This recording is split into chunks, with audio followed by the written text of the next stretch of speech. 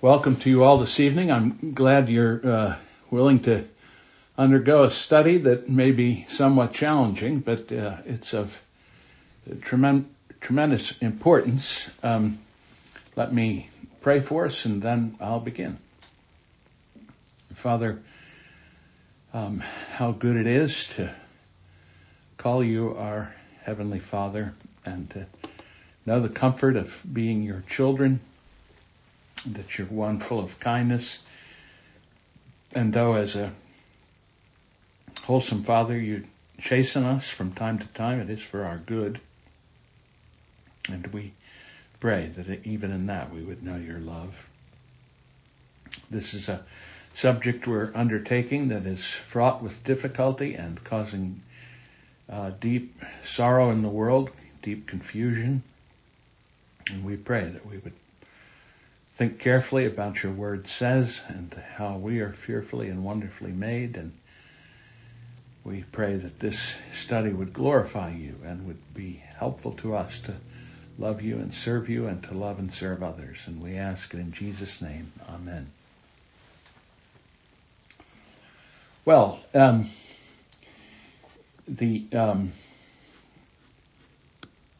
want to put a syllabus in the chat.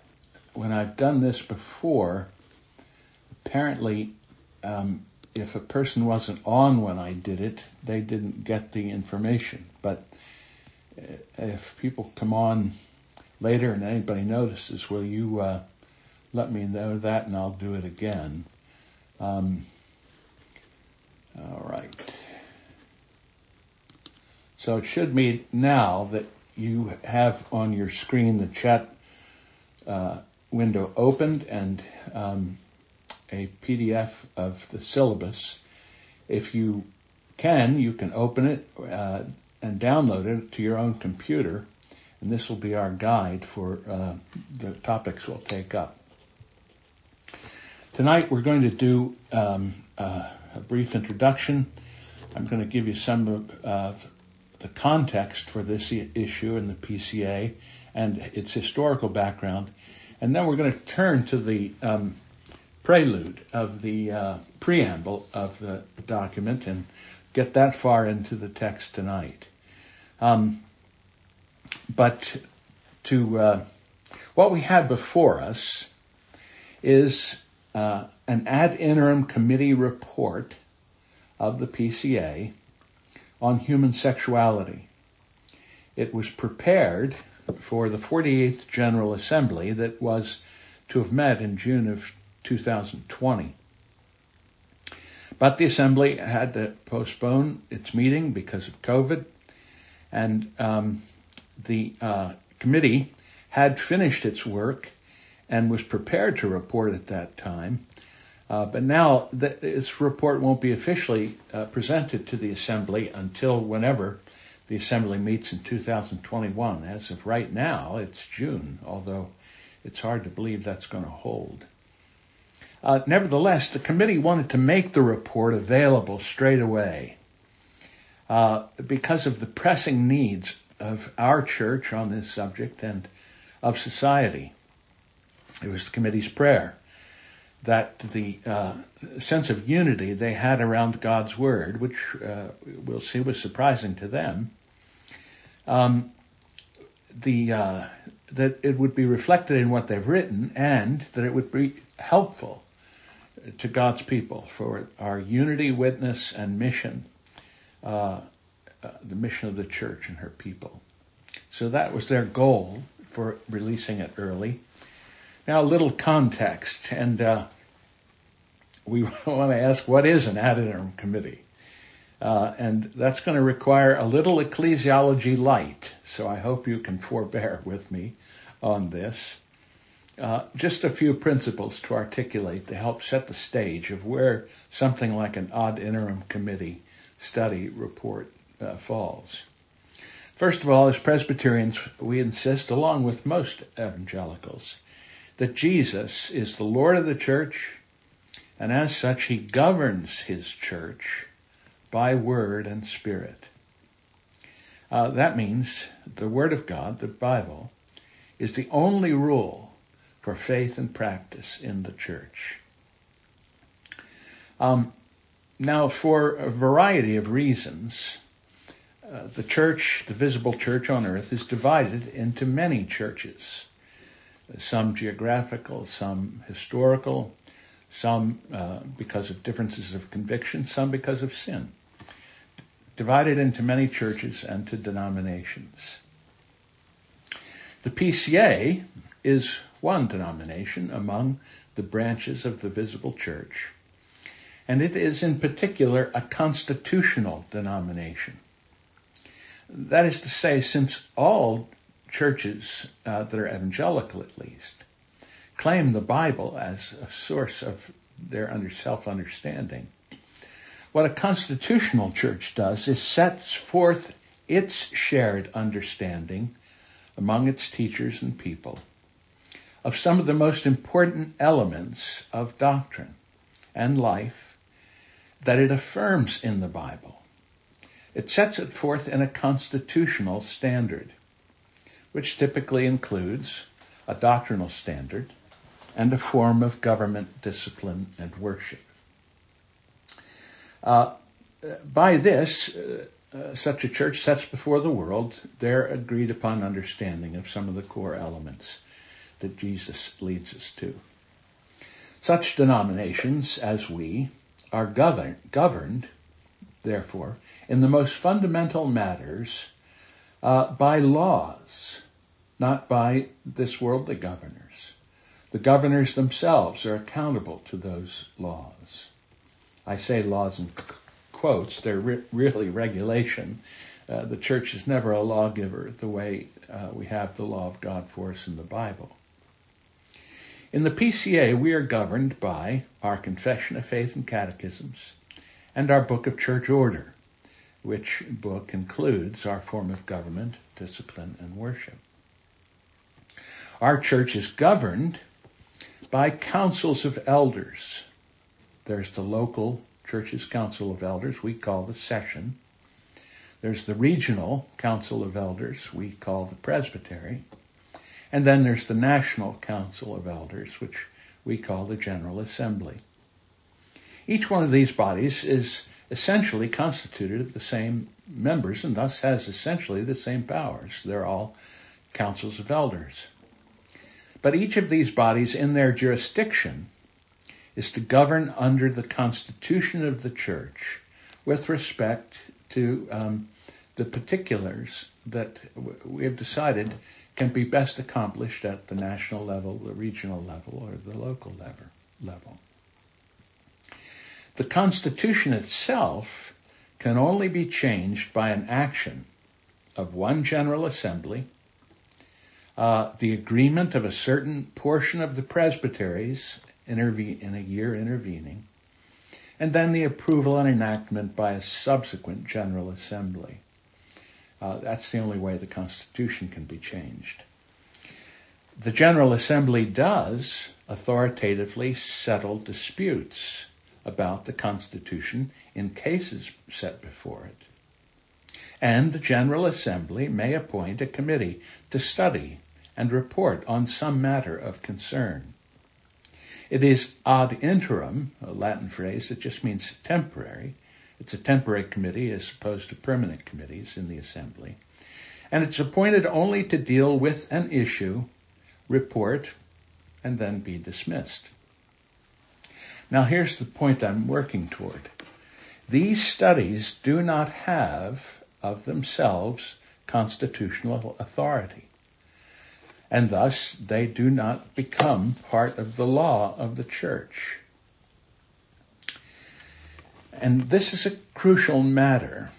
These are to be helpful for the good of the church to receive and read, but it's the Constitution that governs us. They ought to be thoughtfully referred to whenever folk are deliberating on these subjects, but they're not finally authoritative. Now, the PCA in its history has had a number of these authoritative study committees, and I wanted for you to be able to refer to that and to see it. And so I'm going to put in the chat a link that will take you to the Presbyterian Historical Society for our denomination. And there you'll be able to see a fair number of study reports that have been delivered to the denomination on a host of varied kind of subjects. Now, here I have to make my confession. In most cases, I am a study committee skeptic, and for, I think, good reasons. Folks have a tendency to use these study reports to the neglect of, or even in contradiction to, the Constitution of the Church. And that's entirely improper. They have also been proposed from time to time in the history of Presbyterianism as a stealth way to give a minority view a greater hearing than it deserves. These study committees can be quite expensive to the Church, and their work product is typically widely varied in value. And thus, if committee members, if committee members cannot agree on how to treat the subject, their effect can be quite divisive. Thus, as has been my habit over many years, I voted against the appointment of the Ad Interim Committee on Human Sexuality. However, I have to admit that I was more than a little bit surprised by the report that's now before us that we're intending to study. In my estimation, this is an outstanding piece of work. Perhaps the most cogent and useful General Assembly study paper I've ever read, and I think I've read them all. And I have no doubt that it would be profitable for every member of the PCA to read it as we face increasing cultural chaos on these subjects. As I wrote to the committee chairman, I'm grateful for our Lord's providential care for you men and your labors. I must admit, in my weak faith, I absolutely feared the worst. Either a mealy-mouthed sentimentalizing that compromised Scripture teaching, or a hammer and tongs majority versus minority report that would divide the assembly. I thought the outcome was but a roll of the dice, but I forgot that the lot is cast into the lap, but its every decision is from the Lord. And I think in God's providence, this effort has been wonderfully blessed. Now, it came about in part, not only because of our cultural situation, but because of a particular state of affairs in the PCA. In July of 2018, Memorial Presbyterian Church, a PCA congregation in St. Louis, part of Missouri Presbytery, hosted a conference called Revoice. The stated purpose of Revoice is, quote, from their literature, supporting, encouraging, and empowering gay, lesbian, same-sex attracted, and other LGBT Christians so they can experience the life-giving character of the historic Christian tradition. This was publicized, and it led to a good bit of discussion and many individual critics, some sessions, some presbyteries raised with Missouri Presbytery concerns that some of the positions advanced, especially those related to the doctrine of sin, the doctrine of humanity and regeneration and sanctification, and some of the language used, is counterproductive for reaching homosexuals for Christ and calling those who struggle with same-sex attractions to repentance and holiness, and is contrary to biblical doctrines as expressed in the Westminster Standards. They alleged that the session of Memorial Presbyterian Church erred when it gave over its facilities and pulpit to the leaders of this conference. They failed to properly examine who would be speaking and what their points of view were, and subsequently thus failed to halt the doctrinal errors from going forth from its facilities and pulpit, and they failed after the conference had ended to openly repudiate these errors.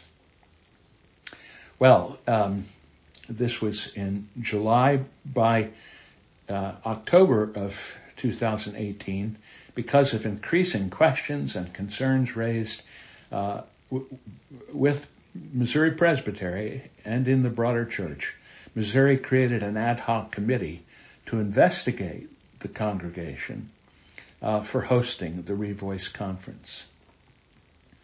That investigation began and went on through the conclusion of that year and into the spring, and it was hotly debated and criticized in different parts of the church.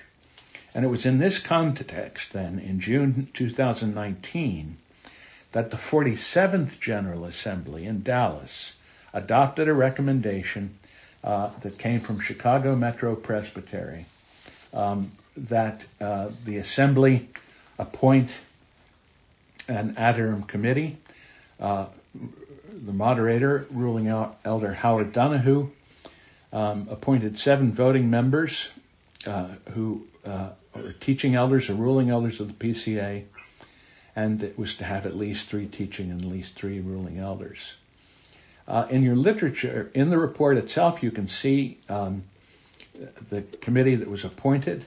Some of the names you may know, of course, Brian Chappell, formerly president of Covenant Seminary, pastor of long-standing, and now the stated clerk-elect of the PCA.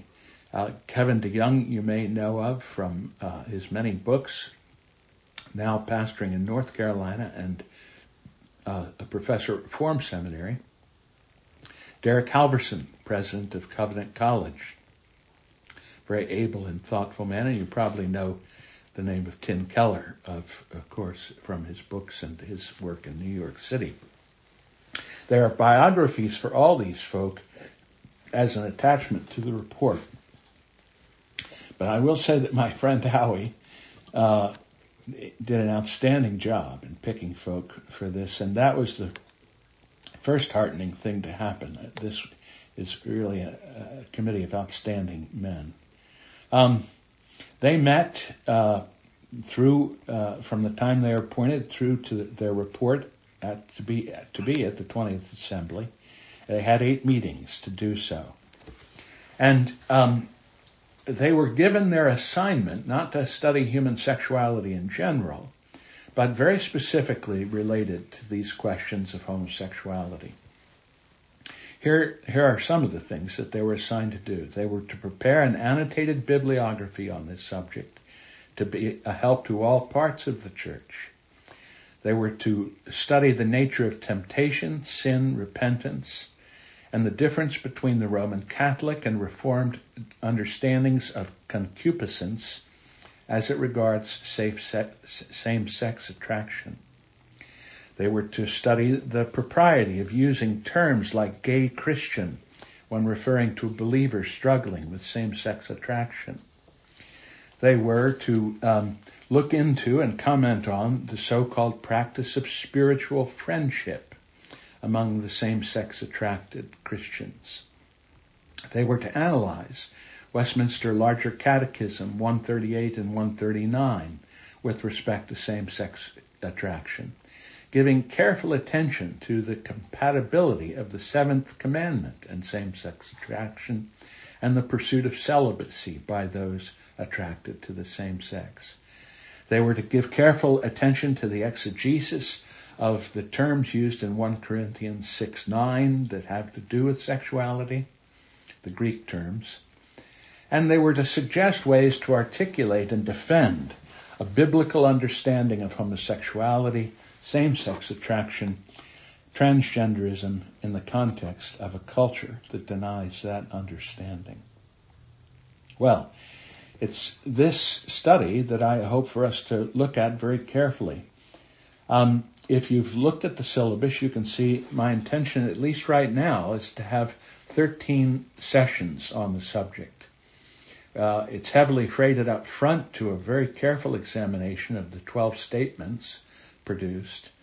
It may be, however, that we find on experience we can move more quickly, and if we can, I would certainly be happy to do so. But on the other hand, these are difficult, complex subjects that take care and patience in thinking them through, and so in any case, you'll see that it's my intention that we'll finish on June 23rd, if all goes well, or unless we can speed up. On June 30th, the General Assembly will meet in St. Louis, Missouri, as the plan is right now. There are all kinds of ironies associated with that. But in any case, what I'd like to do is now turn to the preamble on page 3 of the report.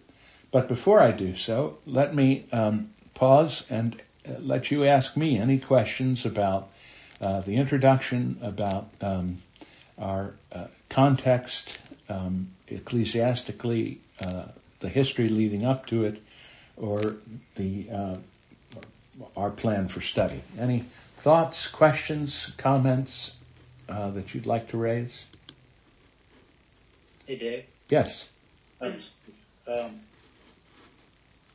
Can you explain in just a little bit more detail how the members of the committee were selected and on what basis? They're selected by the moderator of the General Assembly, and he, as it is considered usually to be one of some standing in the church, has a wide awareness of folk and who they are and what they're about, and he had some concern to make sure that within the breadth of the PCA's orthodoxy, that there would be a wide perspective. But it's all up to him. He, of course, counseled with leaders in all parts of the PCA. But very good. Other thoughts? Dave, I'll just a couple of things. One, just kind of administrative. For some reason, your link didn't come through on the syllabus, and I know some people joined since you sent it out. Oh. Maybe you send it out again. I don't know why, but I never got the chat message. All right, let me try again. And then I've read most of the report. I haven't quite finished it yet. And I would just kind of echo your, maybe I don't have quite your this taste for ad interim reports. I don't know enough about them in general to have an informed opinion. But I did think, as I read through this, that it was extremely well balanced. It dealt very strongly with theological issues, but also realizing that there's a need to care for people who are struggling with these things. And I thought that, in my mind, did an amazing job doing both. Well, thank you, Steve. Now, I've sent it again. Do you see it on your... I am, for some reason, like, I got your link, and other people say they got it, but I am not getting... No, that's the link to the PCA. I got the PCA history link, but I'm not getting the report. Maybe you can just email it to me later. All right. Well, I don't know what's going on. It does come up in a different place. It does. Huh. Can anybody else see the? I didn't get it, Dave, in my chat. Neither did we. Well, how about did anyone get it? Dave, I got it twice, and I was able to download it. So yeah, huh. I got it twice. Yeah, so that's a I got mystery. it once. I got it twice. Yeah, so it's really. I'd be glad to wait and get it when you send it out in an email. All right. Yeah. I'll just send you an email saying, can you email Yes. it to me? Will you do that? If you need to get the syllabus, will you email me, any of you? That way I won't have to try and figure it out, and I can just link it and send it right back to you.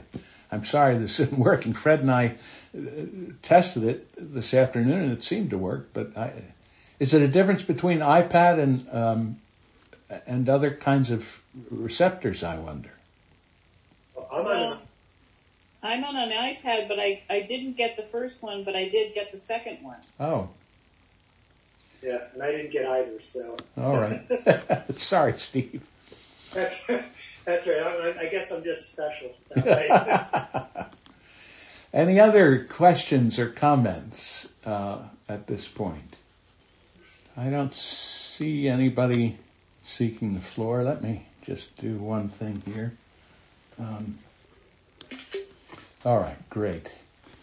Oh, do you see Deb's remark? That for her, she received it as a PDF file to be downloaded. I don't know if that's different than... Oh, well.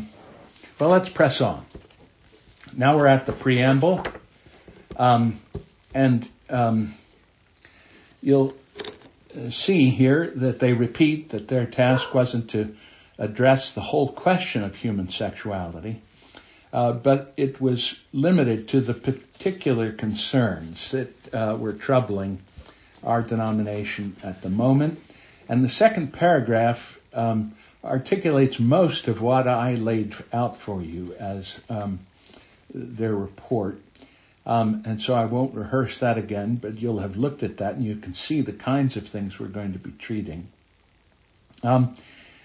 They note, and you could almost feel the weariness in them when they mentioned the list of topics being long. And of course, any study committee bears a burden in that for the study really to be any of use broadly to the church, it can't be 1,000 pages.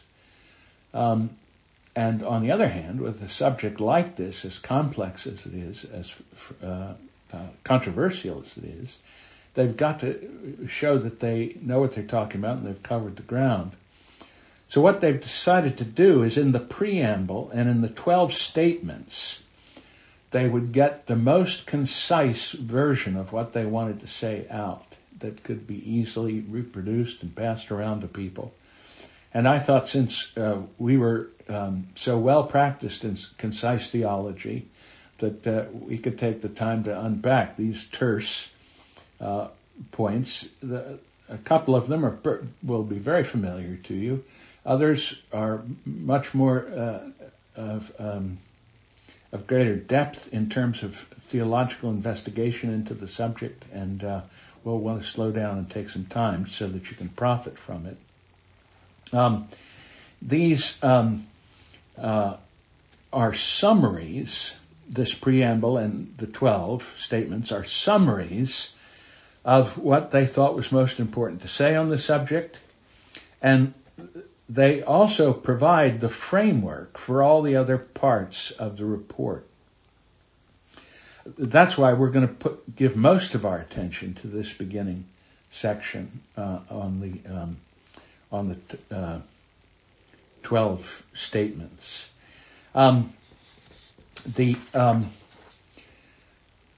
They are hoping that a careful understanding of biblical and confessional argumentation will help to bring clarity and unity on these subjects in our churches, with our families and our friends. And we know how easily it is for people to become seriously divided on this subject. They've also, they say, gathered a number of essays to explore more fully the issues assigned by the assembly. And they want us to notice that they didn't go over those essays with a fine-tooth comb to try and get everybody to agree to every part of it. So every part isn't endorsed by the committee, but they're endorsed as that which will be helpful to explain the understandings that are behind the 12 statements. Then they make reference to the annotated bibliography. I've already mentioned to you the qualification there. They want the material to be adapted to many different kinds of audiences, pastors, scholars, parents, and children. That's a huge task. But I think they've done a good job to get a broad representation of important material And they have, and you'll see this in their annotations, they've even chosen some things that they don't agree with, but they thought you ought to know of if you're to be aware of where the current discussion lies. Probably the most helpful part of this preamble, or at least so it strikes me, are the two concerns that they lay out, the tasks and fears. We could summarize the tasks as a juxtaposition between the need to be pastoral and the need to be polemic.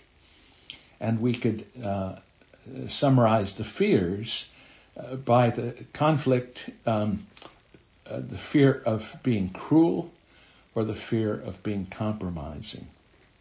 And they note that these are all intricately related to one another, and we'll, in our study, want to keep our eye on this, and in particular on what they think the solution is.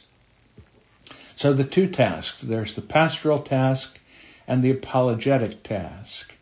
The report is to help pastors and sessions, to shepherd those who are dealing with same-sex attractions, and not only pastors and shepherds, but parents and friends and so on. So that's a crucial element that the assembly wanted addressed. And yet at the same time, they wanted to hear ways to articulate and defend a biblical understanding of homosexuality, etc., in the context of a culture that denies that understanding and in fact sees that understanding as a pathology, as a form of wickedness, and is increasingly antagonistic to it even having a presence in the culture. They notice that these two tasks, sometimes even in the church, are pitted against each other, but they don't think that's necessary. Both are biblical callings, to be pastoral and to be a polemicist. But they notice it's complicated because of the fears that are associated. The fears to be cruel or compromising.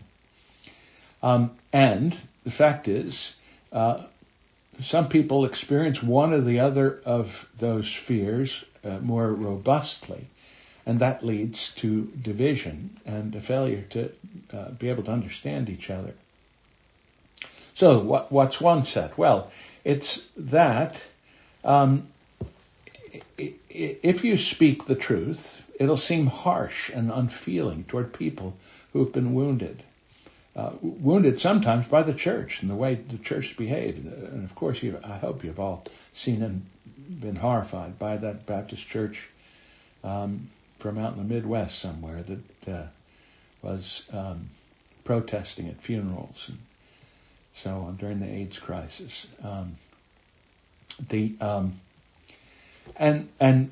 So not only afraid of being cruel, but of reinforcing the cultural narrative that Orthodox Christian belief is toxic, that it does harm to people.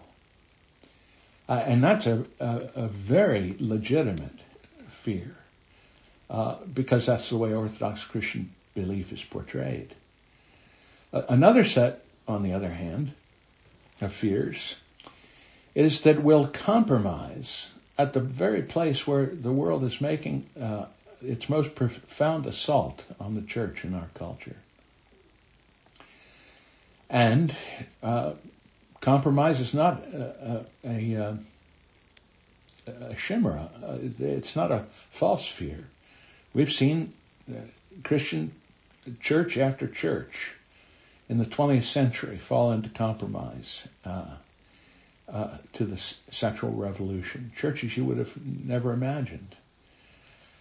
Perhaps even more subtly, they note that there's a fear even that makes some folk intransigent because they're afraid that even in the most subtle ways they'd be sowing the seeds of some future capitulation. They'll have let the guard down a little bit and it will fall altogether, which is a very nice point. The road to capitulation is usually paved over a long stretch. The last point is very, very powerful, and I think worthy of our consideration at some length, and we will throughout our study. They insist that the Bible teaches that the natural family is the fundamental unit of human society and the normal means of care and nurture. And because of that, all sins which threaten to do harm are extraordinarily spiritually dangerous, and further, they're detrimental to human flourishing. That last point is so important, that human beings can't flourish apart from that order, because that's the order that God created us to flourish in. And therefore, it's out of love for the good of others and the needs of others that we would want to bear testimony to God's wisdom in it. Well, as I said, they nicely notice that some have fears of one sort more than the other, but both the pastoral and the polemic are required of us as Christians, and they bring to bear, I wonder, before I get to their solution, any thoughts or questions about anything I've just said there. Let me give you a chance to jump in on any of this.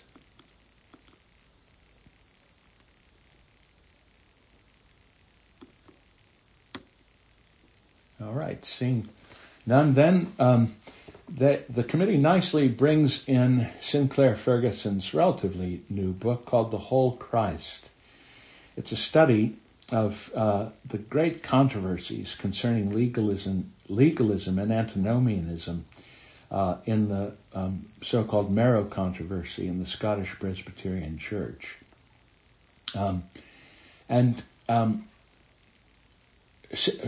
Dr. Ferguson argues that the gospel is spoiled in two ways, typically, either through legalism, that is the view that I can earn my salvation, or antinomianism.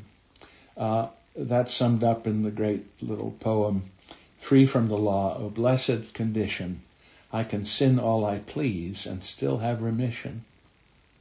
Dr. Ferguson notices that there's a common way of responding to those problems. He calls the dose to heal problem. If you've got antinomianism, you need a dose of legalism to sort of swing it back into place. If you've got problems with legalism, you need a dose of antinomianism to try and counteract that. And Dr.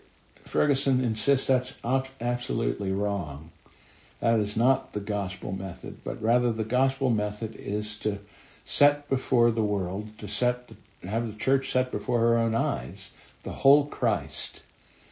That Jesus, in his preeminent ministry on the cross, both fulfills the unyielding demands of the law and at the same time supplies the most wonderful, accomplishes the most wonderful purposes of God's love. These are both summed up in the whole Jesus, the whole of who Christ is. And so the remedy is to present the whole Christ, whether we're pursuing the calling to pastor or whether we're pursuing the calling to be polemicists. They remind us that Jesus is full of grace and truth. And in any alleged pastoral care that applies the truth so harshly as to be callously alienating, it leads to the truth never ever being grasped, and it becomes a bludgeon that does harm to people. And so this concern for the whole Christ being presented in a defense of the gospel, in our duty to speak the truth, and our duty to have pastoral care and understanding, this has given form to the 12 statements that you'll we'll come to beginning next week. And I hope you'll be looking carefully to read them in light of this provision, to see the whole Christ and what it is they articulate, and how they are uniting grace and truth in what they're putting before the church. And so they say on page 5, each statement is dual, associating one truth with a concomitant truth or teaching. The aim is not here to achieve some kind of abstract intellectual balance or third way, but rather to show the path of theologically rich pastoring. The paired truths will help the pastor to avoid the opposite errors of either speaking the truth without love or trying to love someone without speaking the truth. So this is an extraordinarily difficult undertaking, not only first to get the ideas into our head, but to then learn to live by them. But they testify that, in fact, in pursuing this course, the committee itself was astonished to find a greater degree of unity and oneness than they could have ever expected. And so their prayer for us as we undertake this study is that we too will find the unity of the Spirit and the bonds of peace. Well, that's our introduction to what we'll be about in the days ahead. Questions, comments that you'd like to raise? Anyone? How many of you had known of this report before seeing it here? Could you do that little hand up thing on reactions? I don't know why I'm not in the gallery view. I can't. I don't see any hands anywhere. Did anybody? Oh, there we go. Bonnie, yes. And Connie. Hello, Connie. Wonderful to have you on.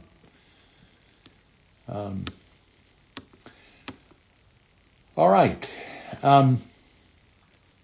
Any questions or comments? Yes, Dave, Bonnie. Yep. Where? This is Bill. When I think about Dr. Sinclair Ferguson's point here, and the goal of the committee, I'm sort of struck by the fact that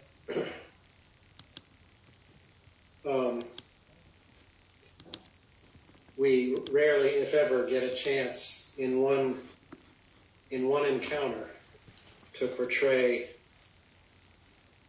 the whole Christ enclosed in the whole gospel, and that our interactions with the world are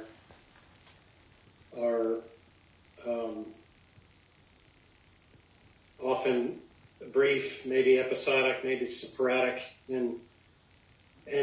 but if they're watching our lives, I think the teaching of the Apostle Paul in particular is that the way we carry ourselves, the way we go about our calling, is the means by which others will see that whole Christ. But I know for one, I've never had that perfect polemic opportunity to explain everything all at once. And so it's sort of humbling to think of it that way, but also motivating to make sure that our lives are characteristic of this. Yeah, boy, that's a wonderful point, Bill. And I do think that I think this first ought to be for us a challenge, because in however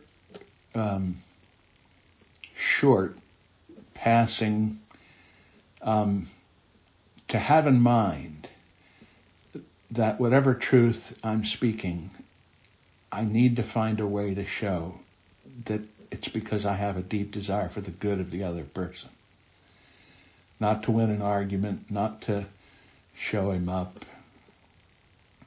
So and